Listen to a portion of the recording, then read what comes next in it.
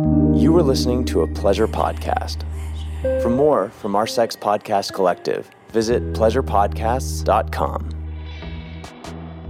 Welcome to American Sex, the award-winning podcast dedicated to challenging those puritanical, backward-ass ideals that we have in the U.S. I'm Sunny Megatron, and my co-host is Ken Melvoin Berg. We're sexuality educators, pleasure advocates, and ridiculous, sadistic kinksters. We're also non-monogamously married to each other. So strap in or strap one on. In this house, your pleasure is power. Your kink is customizable. And your subversive perversions are revolutionary. Welcome, friends, to episode 194 of American Sex. I just love my sound effects button. I can never, ever get enough of them. So, last episode was titled Safe Words, Consent, and Customizing Your Kink. It was episode 193. I mean, y'all can do math. I just said this is 194. So anyway, you might be stoned. I don't know. Anyway, when we got to the end of that episode, or actually just me, because it was just me, there was so much more to talk about. That episode was inspired by a listener request from Pup Cult and so much juicy stuff. So I decided we'd take it up this time. This episode is sort of a part 2. However, it's also kind of a kink freestyle episode 2. We'll be talking about consent and safe words and continuing our conversation from last time. However, there are a few other tidbits in there too that may not necessarily fit under the umbrella of safe words and consent, but we'll get there. I'll keep it a surprise. I got to have suspense somehow, right? Wait, I have a noise for that.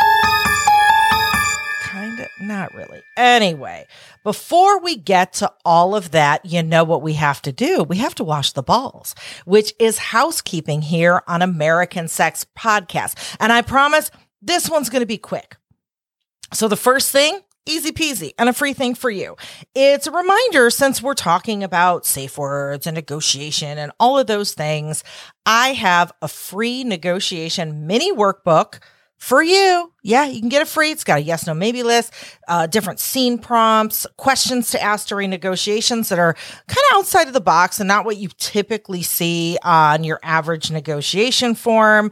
Lots of different prompts, like starting from the emotion you want to feel and working your way backwards and building your scene that way.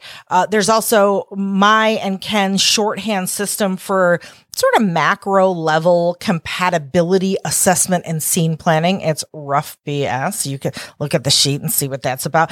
And there's a whole lot more. So go get it. Like I said, it's free and we all like free stuff. So what else? There's really not a whole lot going on outside of my baby that I am busy shaping and molding, Zipper Magazine. So let me tell you about that. If you haven't heard, I am the editor-in-chief of Zipper Magazine, which is a brand new online publication dedicated to all things kink. So let me tell you about some of the highlights. You know, some of the things we published recently. I'm going to wet your whistle, or I don't know, that's not really kinky. Wet your whip. But that doesn't make sense. Well, it kind of does. It would hurt a little more. I don't know, whatever. So just this week, what's the safe word? You know, Pup Amp and Mr. Christopher, they did a Kink Talk React video for Zipper Magazine, and it was good. We've got the legendary history of San Francisco's Folsom Street Fair by Kitty Stryker. I know Folsom's over. You went. Tell me how it is. Hit me up on Twitter, because I've never been to Folsom. Secret. I know. Shh. Don't tell anybody. What else? Everything you need to know about safe words by me, of course. We talked about that last week. Also, the good and the, I'm not going to say bad, the good and the could have been better of Netflix's How to Build a Sex Room. We've got a beginner's guide to pegging. Why CNC, consensual non-consent, isn't what you think it is by me. Evie Lupine joined us for some power exchange myths. Oh, and I've got a Pervertibles primer and an inspiration gallery chock full of homemade BDSM toys, aka Pervertibles, by you, y'all. You send in your pictures. You're so damn creative.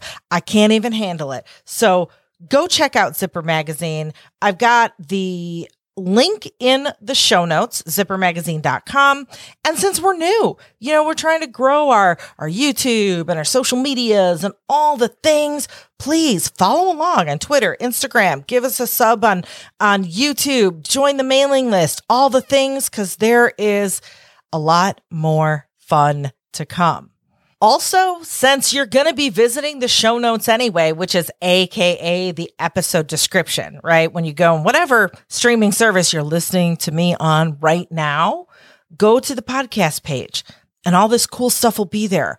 All of the links to this episode's sponsors, a bunch of discounts for kink gear and sex toys. We've got the link to our Discord community that you can join for free.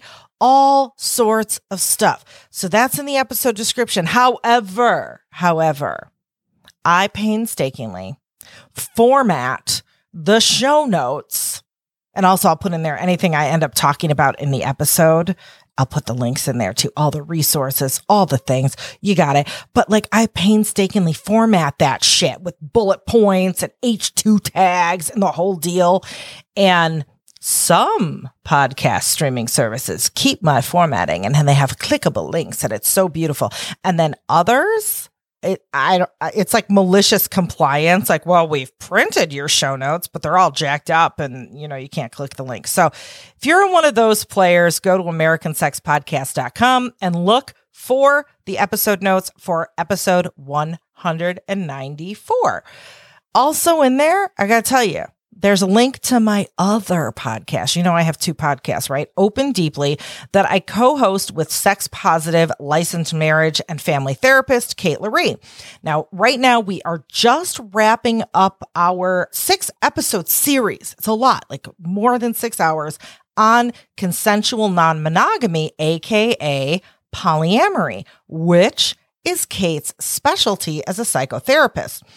Plus, she walks the walk too. She doesn't just talk about it. She is non-monogamous in her own life. So I'm telling you, I'm saying I don't mean to toot my own horn, but I do. There is intent behind this, right?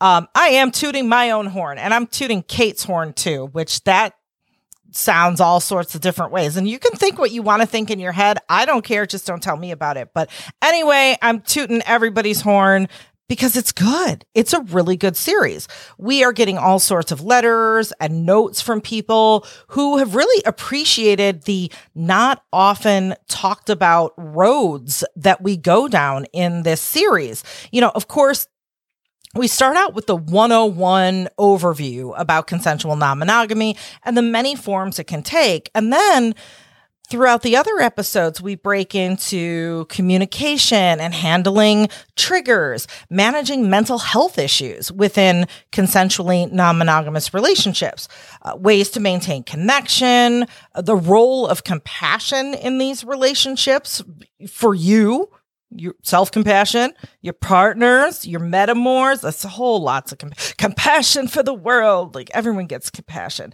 But in the last episode, which I think it drops, if you're listening to me on release day, happy Friday, by the way, have a good weekend. Just go sleep a lot and smoke them if you do, drink them if you do, just relax, have a little fun, good BDSM scenes, get those endorphins going, do what you need to do to restart the week in this capitalist hellscape. But when you do restart that week, I'm pretty sure on Monday morning, our last in the series drops, episode number 6, which is all about coming out in the world of non-monogamy. So it's good stuff. Grab your partners, grab your metamors, grab yourself, grab other people's horns. I don't know. Listen together. It'll give you lots to talk about. Oh, there actually is one more thing. Before we move on, I got to ask you a favor. If you listen to last week's podcast, in the intro, I talked about that we are considering at some point in 2023 rebranding and changing the name of our podcast and no longer being American Sex. And that's for lots of reasons that I got into in the other podcast in the intro, so go listen. But we're having the hardest time coming up with an alternate name. And I think, where I'm starting is, what are we now? We started out over 5 years ago being about all things sex. And, even though then a lot of our content centered around kink or alt sexuality, we're leaning even more into that these days, where I would say it's probably a good 80-90% of what we talk about, if not more. So do we rebrand as a kink podcast? And then there's social media, and they don't like the word sex anymore. They barely like the word kink. So I'm stuck. Ken's stuck. We're trying. We got this brainstorming list. So hit me up on social media. Tell me, what do you think of a name? Or what do you even think, how would you describe us? What are we? Tell me. I'm having a hard time. Thank you. So that's it. It is sound effect time because these balls are now clean. I need to have somebody, we need a ball fairy, a clean ball fairy that just floats around your balls with a little wand and does this noise. And I don't know. I'm going to have to commission somebody to draw that. Maybe it's my cat because he's meowing right now, if you can hear him. Nigel, you don't have thumbs. You can't draw. Sorry. Anyway, so the balls are clean. Let's continue our conversation from last time. By the way, I just want to say, it is not necessary to go back and listen to that episode. You can have this episode standalone, a la carte, but I still think you should go back and listen to that episode because it's going to give you a little bit more context to what I'll be talking about today, about the nuances and the murky, messy, imperfect, human gray areas of BDSM.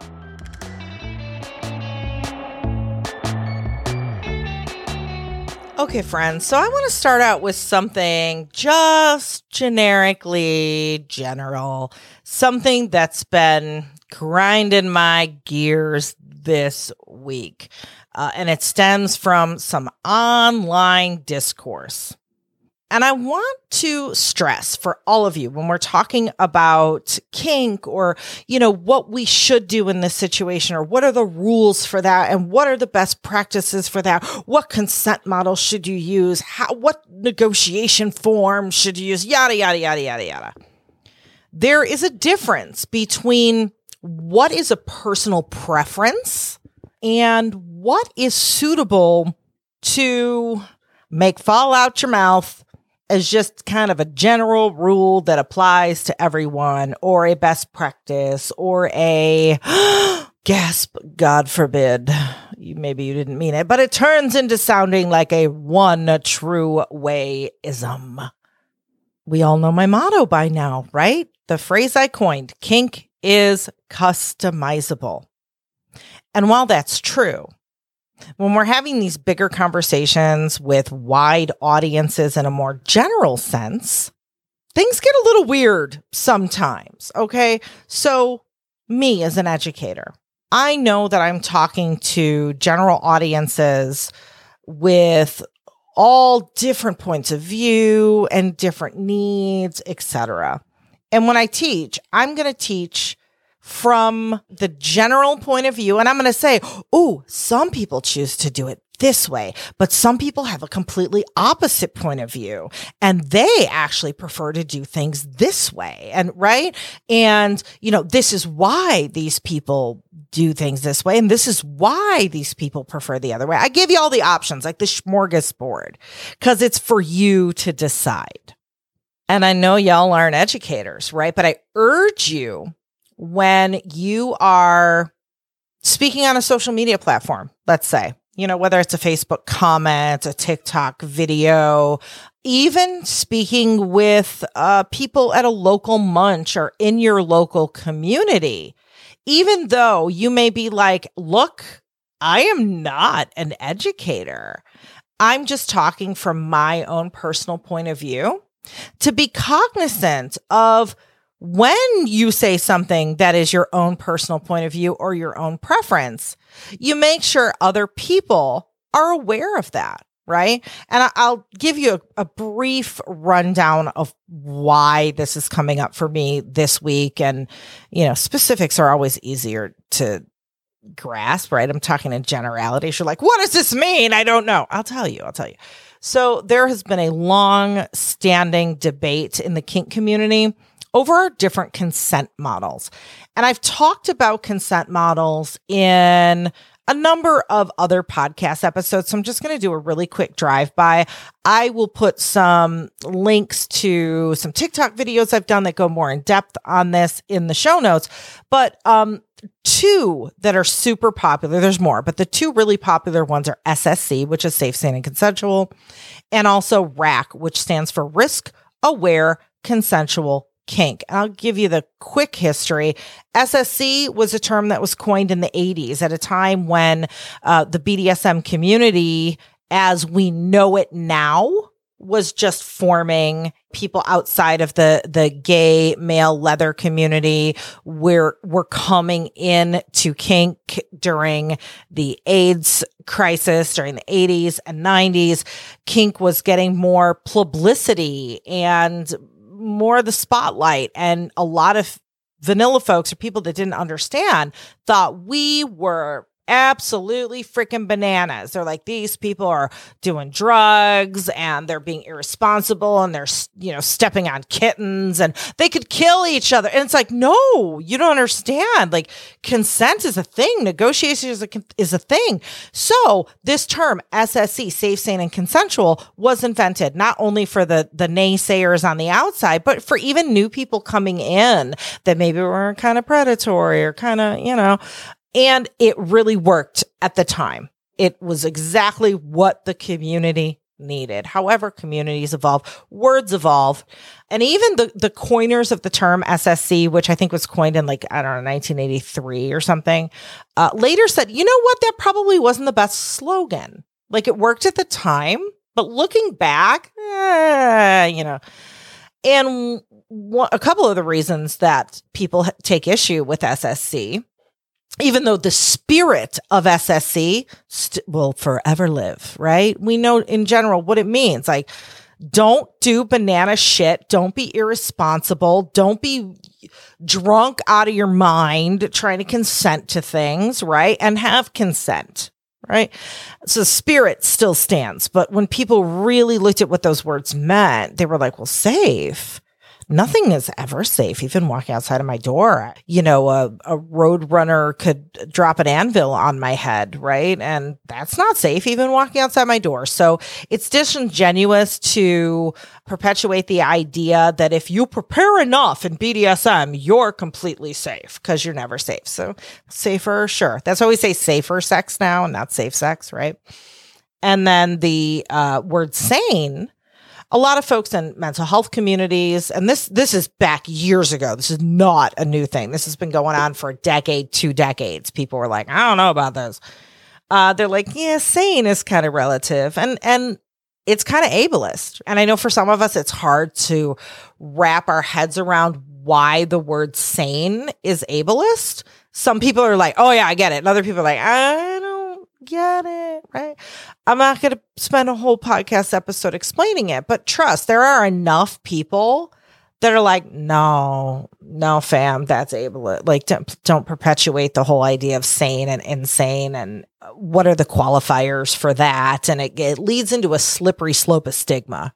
So that was another issue with that. So the consent acronym RAC, Risk Aware Consensual Kink, even though it's, when we're talking about the spirit of those frameworks, it's the same. They generally mean the same exact thing. Risk aware consensual kink folks at the time thought that really zeroed in on the minutia a little better, like the details a little bit better. So that's the framework we should use. So today, most kink communities, at least in the US or North America even, and especially the ones that are larger in bigger cities, have younger members, they're more, quote, progressive, I guess, in some way, shape, or form, which at this point is the majority of communities in the US, right? They pretty much said, okay, safe, sane, and consensual was cool at the time, but it's over now. And we go with RAC, or there's other acronyms, PRIC, and there's one that's CRASH, there's all sorts of stuff. So cool. But there are still folks that are like, but I like SSC, right? I have heard folks say on a personal level, they're like, okay, I know that people have issue with SSC, like acknowledged, validated, gotcha. But for me personally, I've talked to folks who have mental health issues, and they're like, for me personally, when I hear that word sane, it just triggers in me, like kind of, do a quick mental health status check with myself. And it helps me. I like that word sane, right? So for me, that terminology resonates more than RAC or PRIC or CCC or, whatever it is. Absolutely freaking cool, right? And then there's other folks that are like, okay, personally, SSC resonates with me. We can choose whatever we want, which is true. Kink is customizable. Whatever works for you, cool. And especially in the case of mental health, when someone's telling you something's ableist, but it's like you're a person who has mental health issues that is trying to manage your mental health and spends a lot of time on self-care and doing that, you can use whatever the fuck word you want for yourself, even if it is considered an ableist slur. If you feel that that's taking back for you, more frickin' power to you. Awesome. You can call you whatever you want. It's when we start calling other people those things or pushing that language on other people. And they're like, okay, that's really offensive. Or if we use that language and we don't belong to that marginalized group that it is a slur against, like that gets into some, But when people say, well, I prefer SSC, absolutely cool. But you know what? Whoever the hell has a problem with it and thinks it's ableist is all the names in the book, also ableist slurs. That's not so great. And it's like, we can look at that as like, okay, again, that's one person's personal view. And I won't call somebody's harmful whatever-ist, quote, opinion an opinion. But, okay, fine. People can believe what they want to believe. We can't control other people. But when we're those other people and we're talking about our personal preferences, and we're framing them in a way that they are absolutes for everybody else. Like, this is what works for me, or this is what I use, so this is what everybody else should use. Or this is what works for me, and even though other people say it can be harmful in some contexts, they should shut the hell up because they're too sensitive. Like, that's... So, long story short, what I'm saying is, if you are talking about this with other people, whether you're a content creator, whether you're talking about it over brunch with your kinky friends, right? You are educating in a roundabout way. So I beg of you, if we can be more cognizant of like, oh shit, I don't want to be a fucking educator, but right now I'm kind of doing it even there. So I should look at things in a more well-rounded way. You know what I'm saying? It's a lot. It's just been on my mind. So maybe that was just a bitchy rant, but it's good in any context, not even kink, right? Anything. There's your personal view, and then there's like the collective view and the harm that might be caused by things in a collective environment that maybe in your own personal little world isn't harmful, but those are two different things. Anyway, all right. now that we got into that, we're already into the minutia and the nuance and the gray areas, and there's no one good answer. And oh my God. So let's move on. We last time were talking about safe words and all of the rules that we have around them. And one of the things that you hear said amongst kinksters often is you should never, ever renegotiate or change what you have planned while you are in the middle of that scene. And there's all sorts of reasons for that, right? Maybe you are in subspace and you can't make really good decisions, right?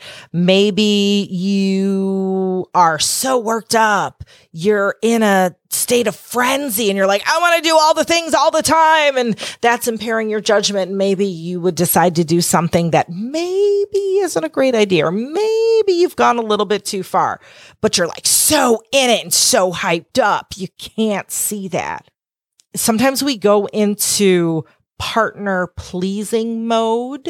It could even be, it's not just subs trying to please a dom. It could even be a dom trying to please their sub or give their sub what they're asking for. So they give in and agree to something in the moment that if they had the time to really think about, they'd be like, maybe this isn't a great idea, or maybe I'm not really into it and I feel like my arm is being a little twisted. Sometimes our cocktail of chemicals, right, our adrenaline, all of these things make us feel the sensations in our body differently, namely pain. Maybe something is happening to you that not only really freaking hurts, but you're like so hyped up you can't feel it, but is injuring you. And when you're in the moment, you can't really feel the extent, and you might put yourself too far and injure yourself physically. Maybe you legit are being pressured and manipulated by your play partner. And you're in the moment, you don't have that time to step back and think, and you may agree to something that you really don't want to agree to. There's lots of reasons why people say you should never, ever renegotiate your scene while you are in the middle of that scene. Of course, however, right? Because everything about this episode is like, however, because it's all the nuance, all the messy nuance. There are lots of exceptions to that, quote, rule. And remember, no rule is across the board rule. Is this in like a law book somewhere in the kinky lawyer's office? No, right? It's a best practice. And we know why that best practice exists, because all the scenarios that I said. However, let's say you're in the middle of a scene and you're like, I do want to renegotiate because I said I would let you stick your electric play equipment up my butt and turn it up to 10 and shock the hell out of me while I'm hanging upside down and like all of this stuff, right? And you're doing this and you're like, I am now not into that. I have changed my mind. I don't want to do it for whatever reason. Of course, you can renegotiate. You can say, hey, I know I said blah, blah, blah, blah, blah. Consent revoked, right? So that is renegotiating mid-scene. And for a lot of us, it's like, well, that's common sense, of course. But not always. Oftentimes, I see this so much. There's somebody who's new to kink, and they don't know.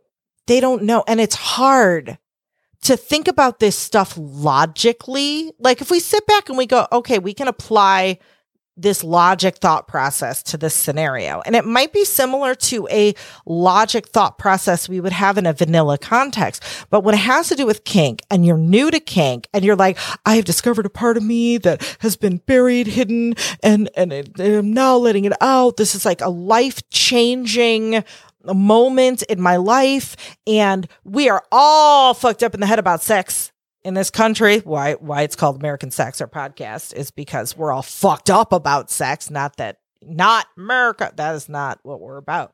So that scrambles our brains, right? it can be the most logical, simple scenario that we could think through. If it were anything other than something to do with sex, we could think through it in a flash. Like, of course you do this, not that. This doesn't make any sense. But when you mix sex into it, it scrambles our brains. And people tell us all sorts of stuff. And we're like, I don't know. Should I believe it? This is weird. This is kink. I don't know anything about this. So yeah, new people can get taken advantage of. And the people that prey on folks, that want to take advantage of folks, that like doing things that are non-consensual, they know that. And they use that to their advantage. So I've heard many times a manipulative dom, let's say, and this is the stereotypical situation, but by all means, it's not always doms. It's not always, just this generic example. Let's say new sub is like, I don't know. I want to change my mind. I don't want to do the electrocuting at my butt and hanging upside down thing. And then the dom is like, but you remember when you took that BDSM 101 class, or when you saw that TikTok, or when you read that article or whatever, there's that rule. You can't negotiate mid-scene. Oh. And you're in the scrambled brain, subspace new kinkster frenzy. You might be like, oh shit, that's the rule? Okay. Fuck. Right? That's not good. So that's why that rule exists. And you can definitely downgrade. You can make any changes that downgrade what you have planned to do. The general rule of thumb is don't add things. Don't do more. Don't request, right? Because that's when your judgment can get clouded. However, that is a general rule of thumb for the vast majority of people. 90 whatever percent of people should stick with that rule and not. Are there times when, let's say, you're a very, very experienced player who's very, very familiar with your dominant, you have a very good rapport, and you've been together for years and this and that, and you say, you know what, I decided, I want you to add the vampire. I really like the vampire gloves. I should have said, blah, blah, blah. I'm super in the mood for them. Okay. I mean, as an educator, right, I got to say, oh my God, don't do that, because we also know human nature. You hear that and you think, well, that's me. I'm experienced. I've been with my dominant for a long time. I can make those judgments. And then we go ahead and make that judgment, and it maybe wasn't the best context or situation to make that judgment. And we regret it later. And we're like, I should never agree. I should have never thought that I trusted this person, or that I trusted myself, or that, right? Because we always think we are the master of everything. We know everything, right? We are right all the time. Who goes around going, oh, I know that I'm wrong about everything I think, or I know that I just haven't experienced certain things, so I'm underestimating the likelihood of this really fucked up scenario happening. If we all ran around and did that, our lives would be perfect. We'd know everything. We're human, right? So we run into issues when we're like, never, ever do, blah, blah, blah. You get the one person who's kinky going, but I've been with my dominant a long time. And we really do legitimately, and let's say they do really legitimately sometimes, upgrade during their scenes. And it's always been successful. And you're invalidating me. Yeah, that's kind of a flaw in the way all this works, right? It isn't tied up neat with a little bow and always this one, this, always that one, that. Yeah, there may be legitimate exceptions to that rule. However, they're often so few and far between. And the majority of the time, the people that think, well, I'm the exception, end up in a shit bucket, sometimes literally. How do we handle that? There is no easy answer. But you as the kinkster, or just the human moving through life, because again, these are very human imperfections, very realistic imperfections in the system of communication amongst people, that keeping that in mind and just knowing that that's a possibility is worth its weight in gold. So keep that in your head. Similarly, you hear people say things like, would never, ever do an impact play scene without warming up the bottom first.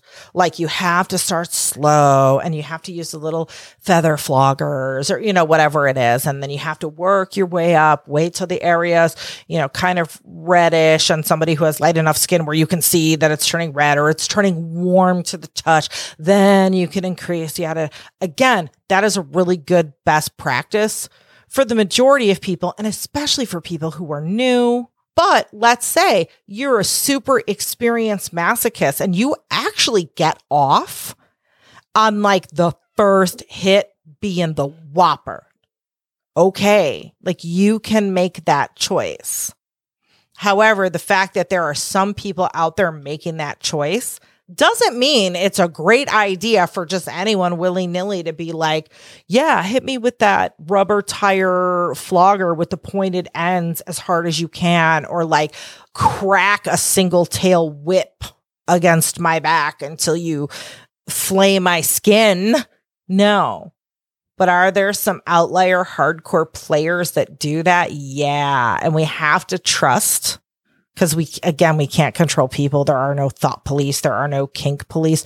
We have to trust that these folks are self-aware enough and educated enough to really be able to make those decisions for themselves as to how hard they want to play or what rules they want to bend, and to be able to do it in a way where they're pulling the wool over their own eyes and getting themselves into trouble. It sucks. It sucks that like humans are like this. Those of you who are parents might be able to relate. Like for me, if you've raised a kid that has gone off into adulthood, when your kid's a teenager or a young adult, they're going off and moving out on their own. They get their first long-term significant other partner. Maybe they move in with they buy their first car.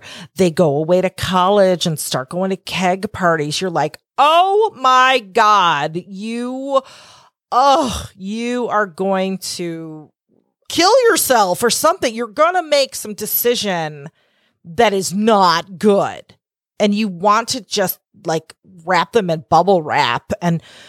But you also have to let them go out and you have to trust that your parenting prepared them, or whatever, whatever caregiving or life they had prepared them to make at least okay decisions, right? And we also have to know that even those that you think are gonna make really good decisions are gonna fuck up sometimes.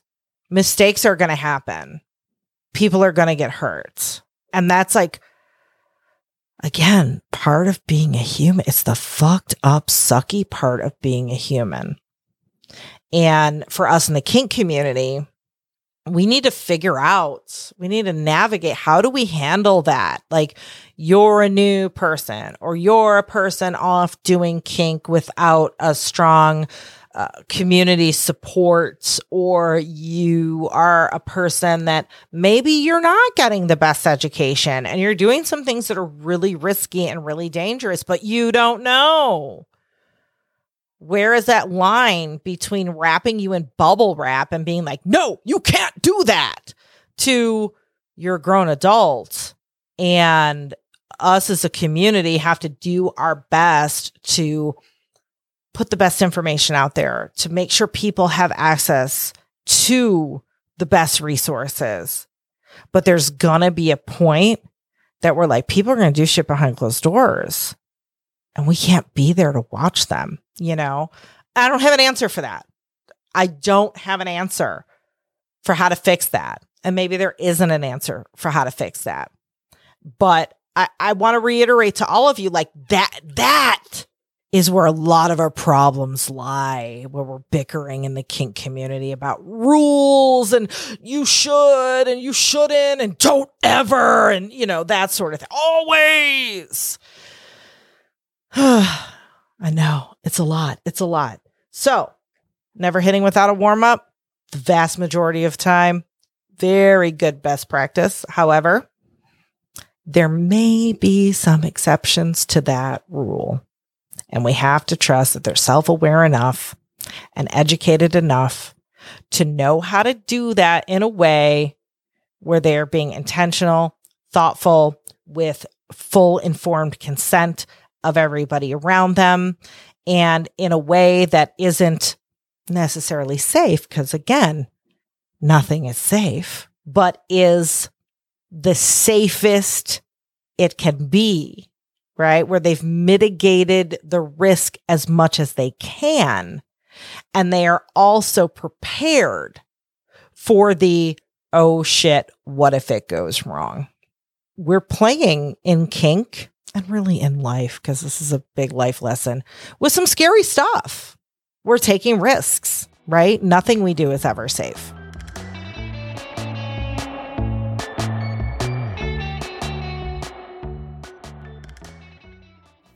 When she moved back to her hometown, Gia never expected to run into Jack.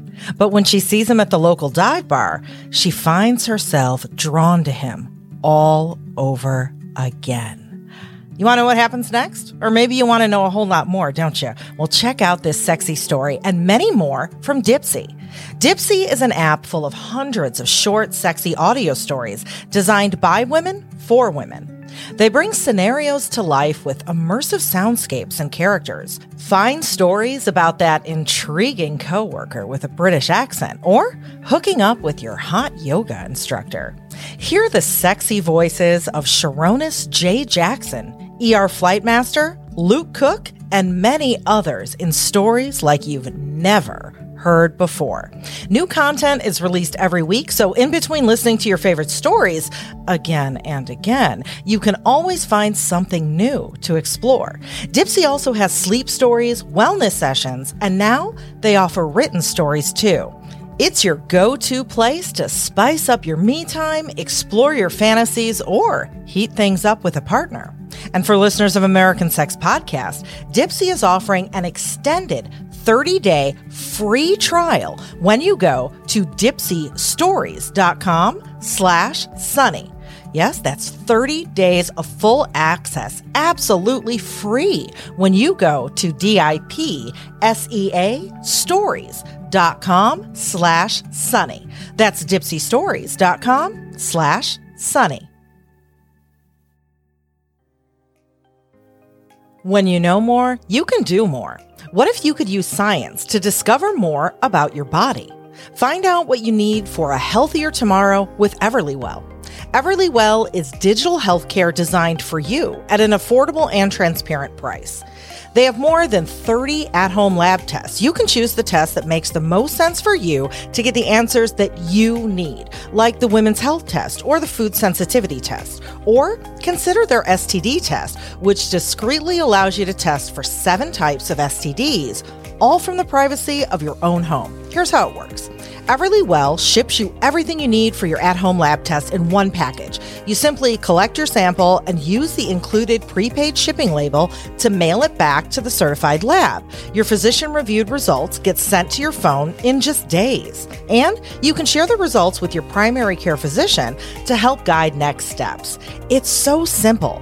Over 1 million people have trusted Everlywell to support their health and wellness goals, including me. I love it. It's so easy. And you know what? You should too. For listeners of American Sex Podcast, Everlywell is offering a special discount of 20% off an at-home lab test at everlywell.com/sunny, SUNNY. That's everlywell.com/sunny for 20% off your next at-home lab test. everlywell.com/sunny.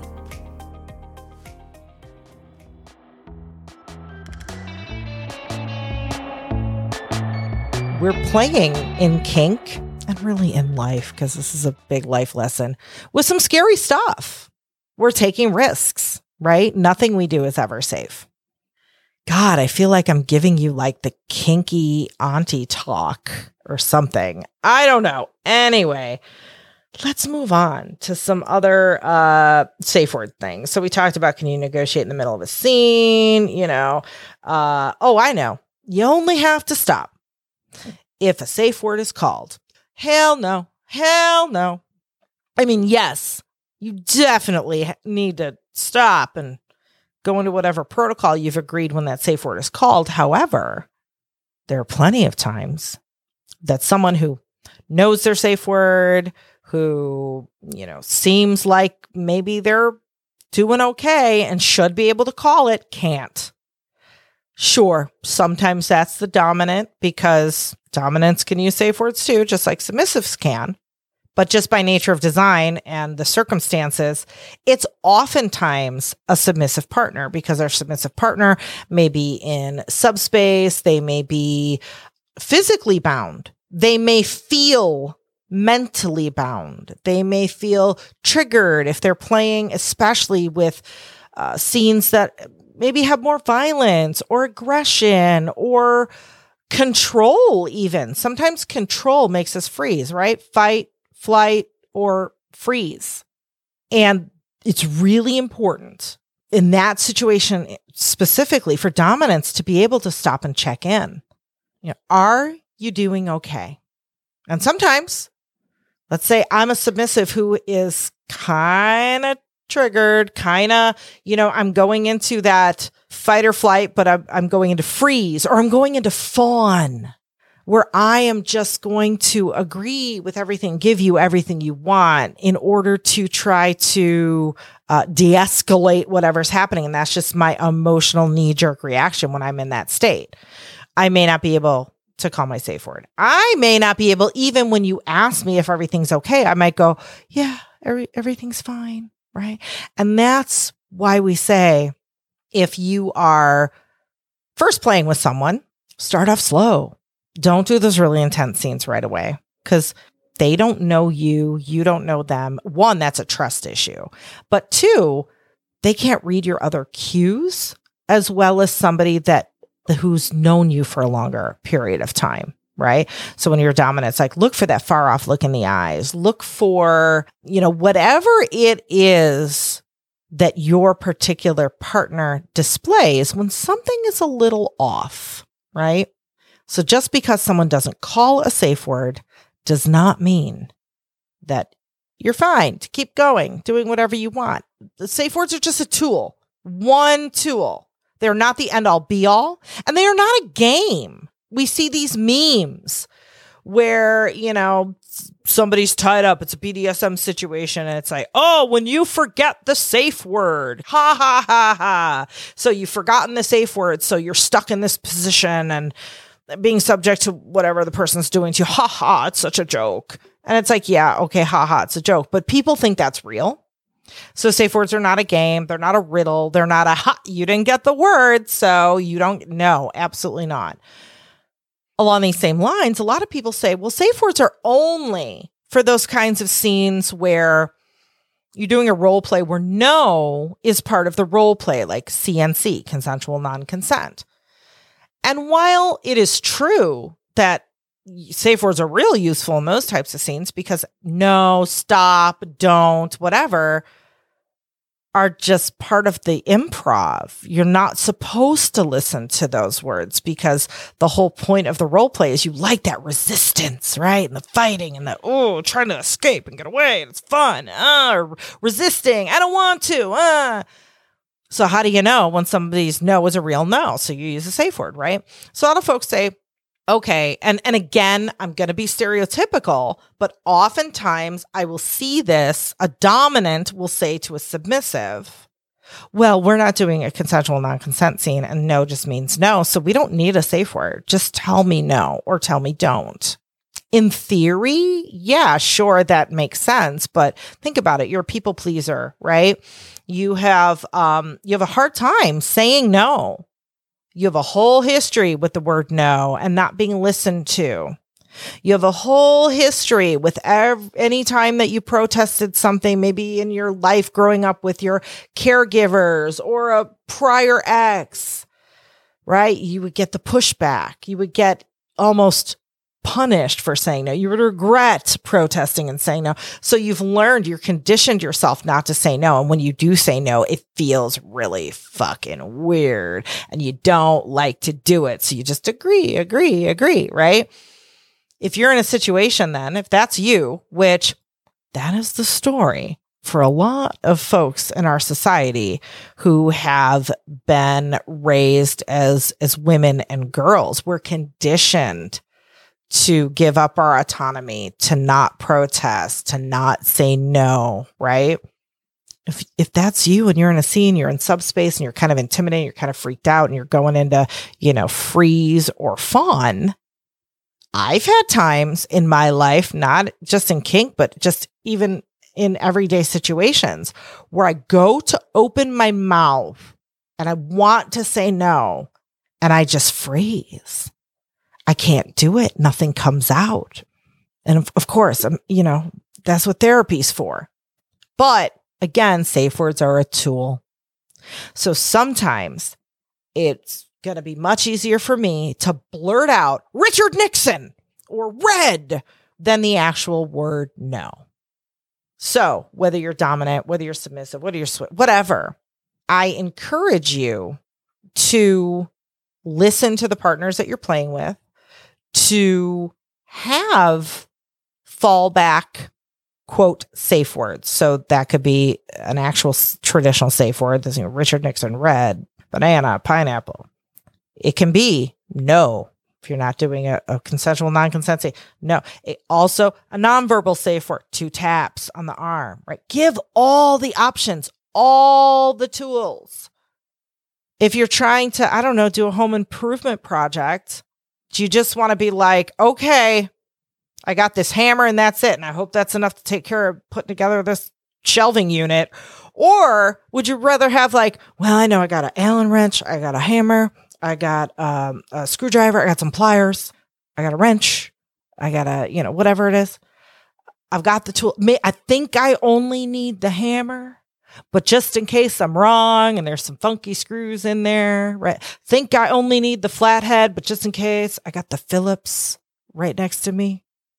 It's like that. We need all the tools at our disposal because then we have more options and we have more opportunities to find what works for us in the moment. That's what a safe word's for. And then I hear people say another safe word, absolute or rule. Well, safe words are for BDSM. They're for scenes. They're for, whatever. You can't use them outside of that. Who says? Who says that? I mean, I know who says that, but it's rhetorical. Yes, you can. Yes, you can. Yes, you can. Yes, you can.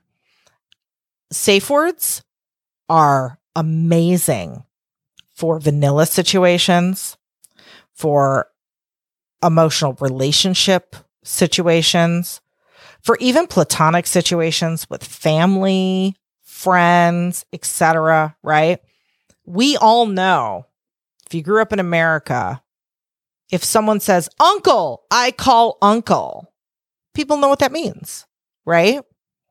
So a safe word, as we said in the last episode, is a communication tool that gives us a quick and easy way to communicate something that may be complex, difficult to communicate in the moment, and that triggers a predetermined protocol. So you don't have to make decisions in the moment. You don't have to be like, oh, what do I need? I think I need this. I think I need you to do that. I don't know. It's already been determined. So in BDSM, call a safe word. Let's say that safe word for us stops the scene, right? The protocol we set up is we go immediately into aftercare. I have my aftercare supplies over in the corner. You know what those aftercare supplies are. You can go bring them to me. If I ask that I would like you to hug me and tell me I'm a good girl, you already know to do that. So I don't have to ask you in the moment where I'm in some weird jelly need puddle of orgasm and all sorts of different emotion state, and I can barely talk because that protocol's been predetermined. And all I have to do is say, Richard Nixon, or pineapple, right? And it triggers all of these things. Beautiful. It is beautiful. So why can't we do that in other situations? For instance, Ken and I did this years ago before we realized that therapists actually recommend people do this. Then we were like, look at us, pat on the back. Raising teenagers is hard, right? One of your jobs as a parent is to model for them how to regulate emotion, how to handle when things feel too big, too overwhelming, how to advocate for yourself, all those things. As with teenagers, you start getting into a conversation. Then it turns into a little debate. Then it turns into yelling. Then it turns into, you're the worst mom. And stomping down the hallway, door slamming, huge argument, right? And we've been in those situations, whether it's with a kid or with anyone, like lots of arguments start percolating and escalating. You could feel it escalating. And if someone was able to say, oh my goodness, I feel this escalating, I need to shut it down, or shit's going to be bad, I'm going to throw something and slam my door and, whatever, say, you're the worst mom and I hate you, and then I'm going to regret it later.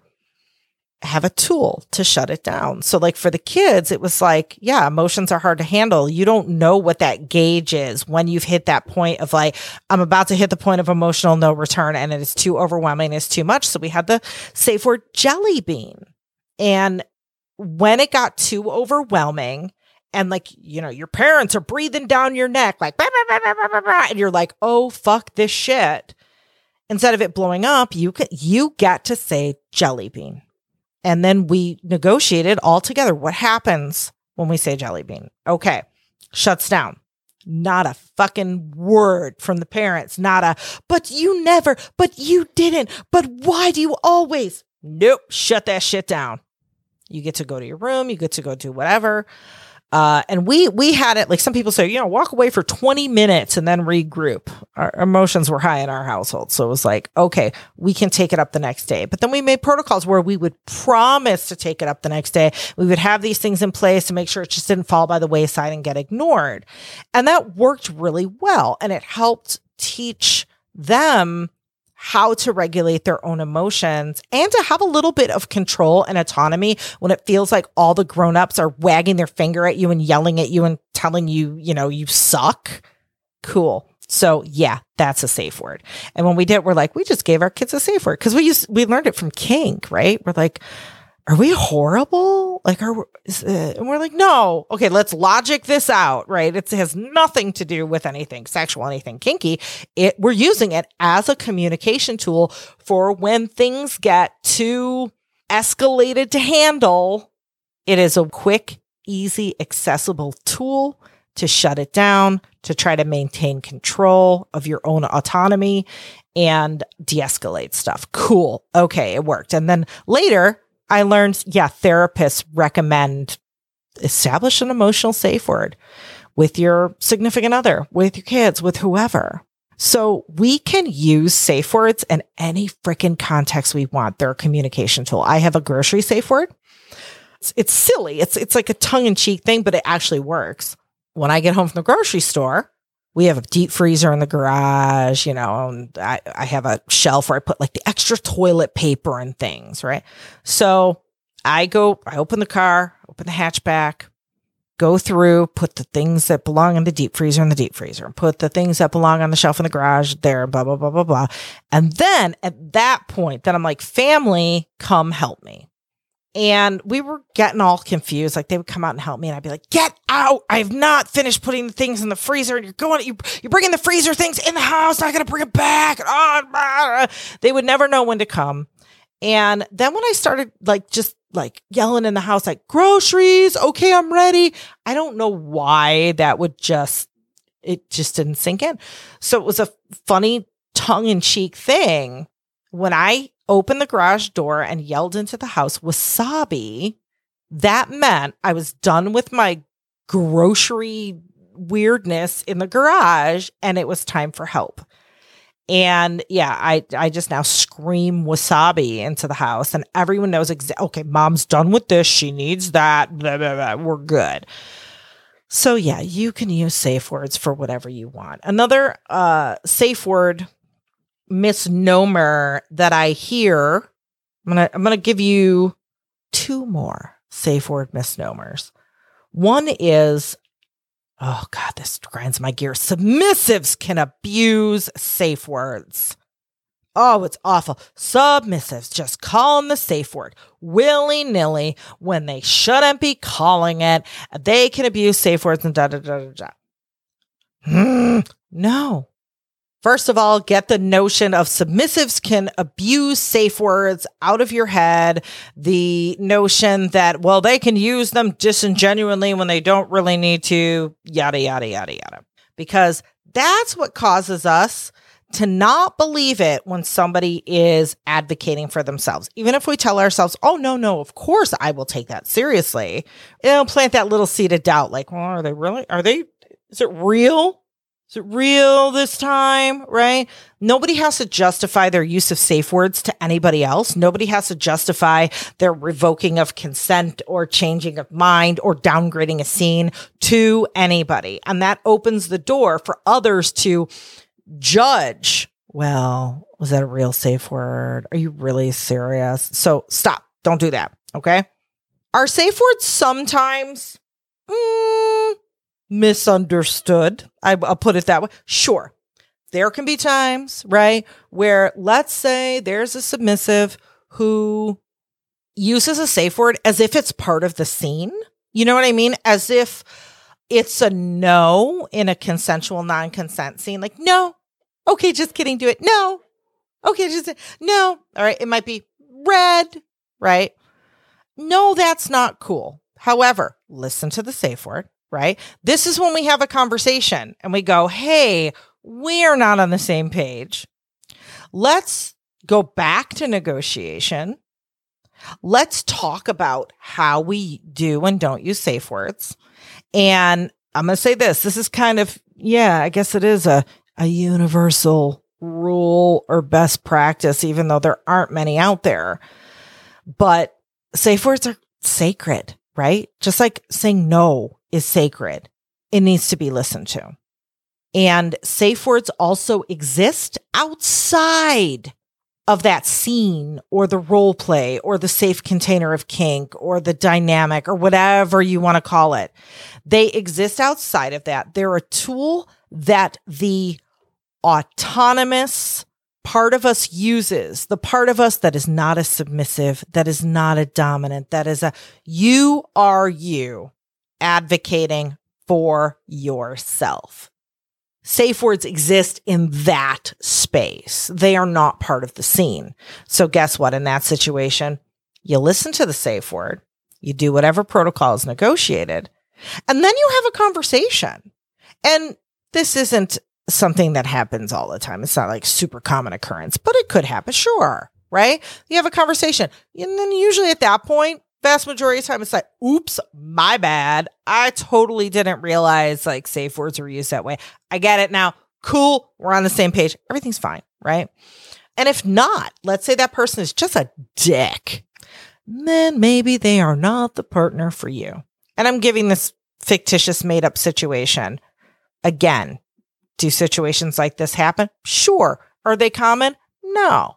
Right? It's not every other person just like saying a safe word just to fuck with you. Then there is the notion that some people have, well, if somebody's calling a safe word because they aren't serious, they have an itch on their nose, they have to go to the bathroom. That's not what safe words are for. It's not real. They're abusing their safe word. Go back and listen to the episode I did just before this. We talked all about that.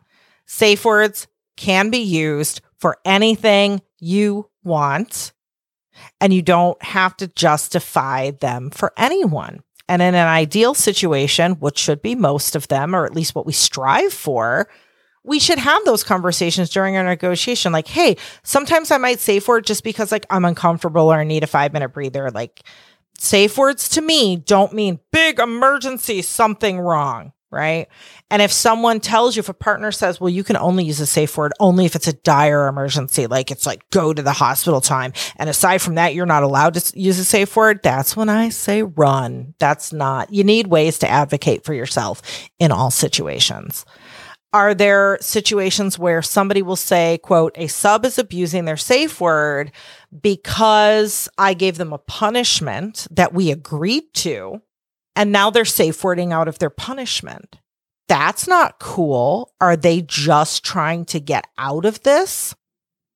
Again, in my experience, right? I'm not the end all be all, but I've seen a lot. The vast majority of the time, if people are safe wording out of their punishment, there's a good reason. And people are allowed to safe word out of punishments. You can revoke your consent at any time. And then it is up to you to get together and have a conversation about it. You know what? Okay, is it just a temporary thing? Is it just today? Is it something about this punishment you don't like and you want to change what the punishments are? Right? And again, you don't have to do this in a way where you're trying to divulge the reason out of the person that they safe worded, just to get a gauge. Like, maybe we agreed on a punishment that we both thought was going to be great. And now that we're doing it, it's like, oh, that wasn't a great idea. Like this punishment is truly not just unfun, because maybe we want our punishments to be a little unfun, but it is crossed my boundaries. That's when you step back and you renegotiate. That's not abusing a safe word. Or maybe a partner agreed, I don't know, you can use this flogger on me. And every 3 hits, they're like, red, yellow, red, yellow, red. Well, they're not abusing their safe word. There's a mismatch somewhere, right? Maybe you're thinking you can go a little bit harder than they were assuming you would go. There's some sort of disconnect. So that's when we stop and talk. Like, let's say your safe word means like, we're just going to take a break and we're going to talk and kind of regroup and figure out what we're doing. That's when you go, okay, so I notice you're safe wording a lot. And I think that something's off, that we need to kind of recalibrate something. Do you not like this toy? Maybe I'm doing it too hard. Do you want to change to something else? Like, let's figure out why you are repeatedly not enjoying yourself, and it's continuing and continuing. There's something that needs to be readjusted here. That's not abusing your safe word. That's advocating for your own comfort, limits, whatever, right? So I wish the whole notion of, quote, abusing a safe word would throw itself in the trash, because it causes a lot of not believing people when that's not good for anybody. And the last safe word misnomer or rule that I hear that doesn't always apply and has exceptions is you must never make achieving someone saying their safe word in a scene your goal. You must never, as a top, push somebody until they safe word. That is abusive. Okay, so if that's not what you negotiated, then yeah, that can be abusive. You keep pushing someone and they didn't tell you, hey, I want to be pushed to my limit. Yeah, that's a problem. But this is something that you decide in negotiation. And this is something I have on my negotiation sheets in my mini workbook is, in this scene, is your goal to be pushed to your limit or to hold back and never get to that threshold at all? Because that says a lot. Some people want to get to the point where they have to cry uncle. Maybe they want to feel emotionally broken. They want to feel the pain that they can't take anymore. That's their goal. That's what they're after. That's what they like. That's what they're looking forward to. Cool. Agree on a protocol for that and agree that is the goal for both of you, and figure out a way to do that in a way that works for everybody, in a way that is, mitigating risk, that is being intentional, that is focusing on making this as safe as possible, to make sure everyone in the scene is as autonomous and in control of their own consent as possible to make sure that they have many tools for communicating that at their disposal at all times. Cool. You can do that. You know, I love to do scenes that are interrogation scenes, for instance. And a very simple, basic example of this is like you give someone a secret code. They're a secret spy, right? And they have the secret code. And maybe it's a series of 4 numbers. It's like a PIN number, 1, 2, 3, 4, right? And y'all know what the code is. You both know, but you make them give it to you. And you use that code as a safe word. Like if they're at the point where it's like, I'm done. And maybe that's not a bad I'm done. Maybe that's just like, I'm tired. We've been at this for 2 hours. My butt's kind of sore. Like, I'm just going to give you the code now. Like, we're cool. Let's cuddle. Awesome.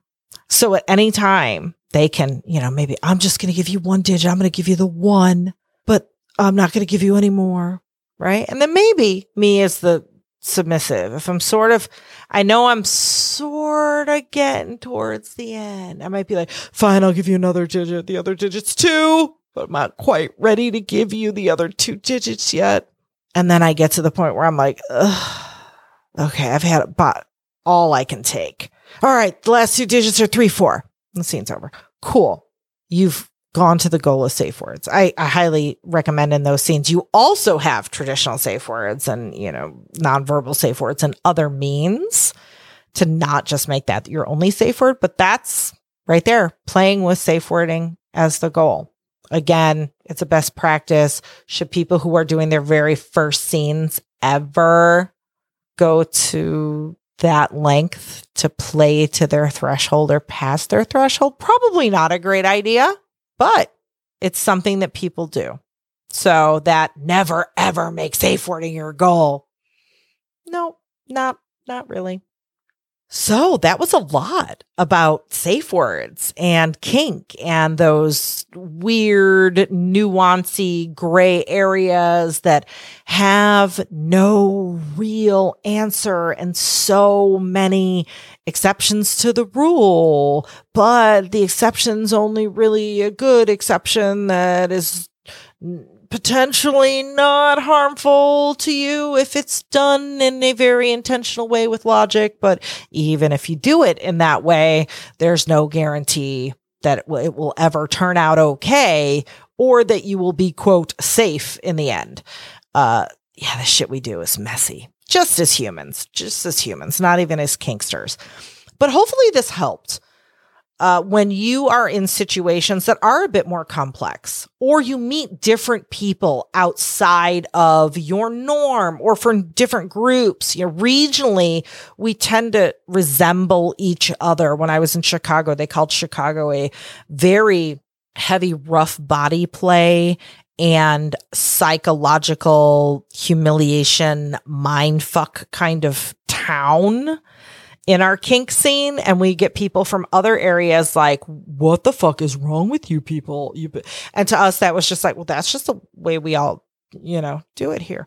So know that when you meet different people from different areas or different communities or people who are new, you're all going to be on slightly different pages. And these nuances and differences and gray areas may pop up even a little bit more than they already pop up all the fucking time. So on that note, I hope all of that was helpful. Either your brains are scrambled right now and you're like, fuck, it's hard to be a human. It's hard to be a kinkster. And what if something goes wrong? Yeah, it's kind of like being a teenager or getting your first apartment or your first car or whatever. It's scary, right? Or even taking your first steps as a toddler really close to the top of the stairs or something. It's nothing we ever do in life is guaranteed to be safe and to feel good and to have a good outcome. And even though the prospect of that can be scary sometimes, it's also part of the fun. It's part of what makes, us humans human and life.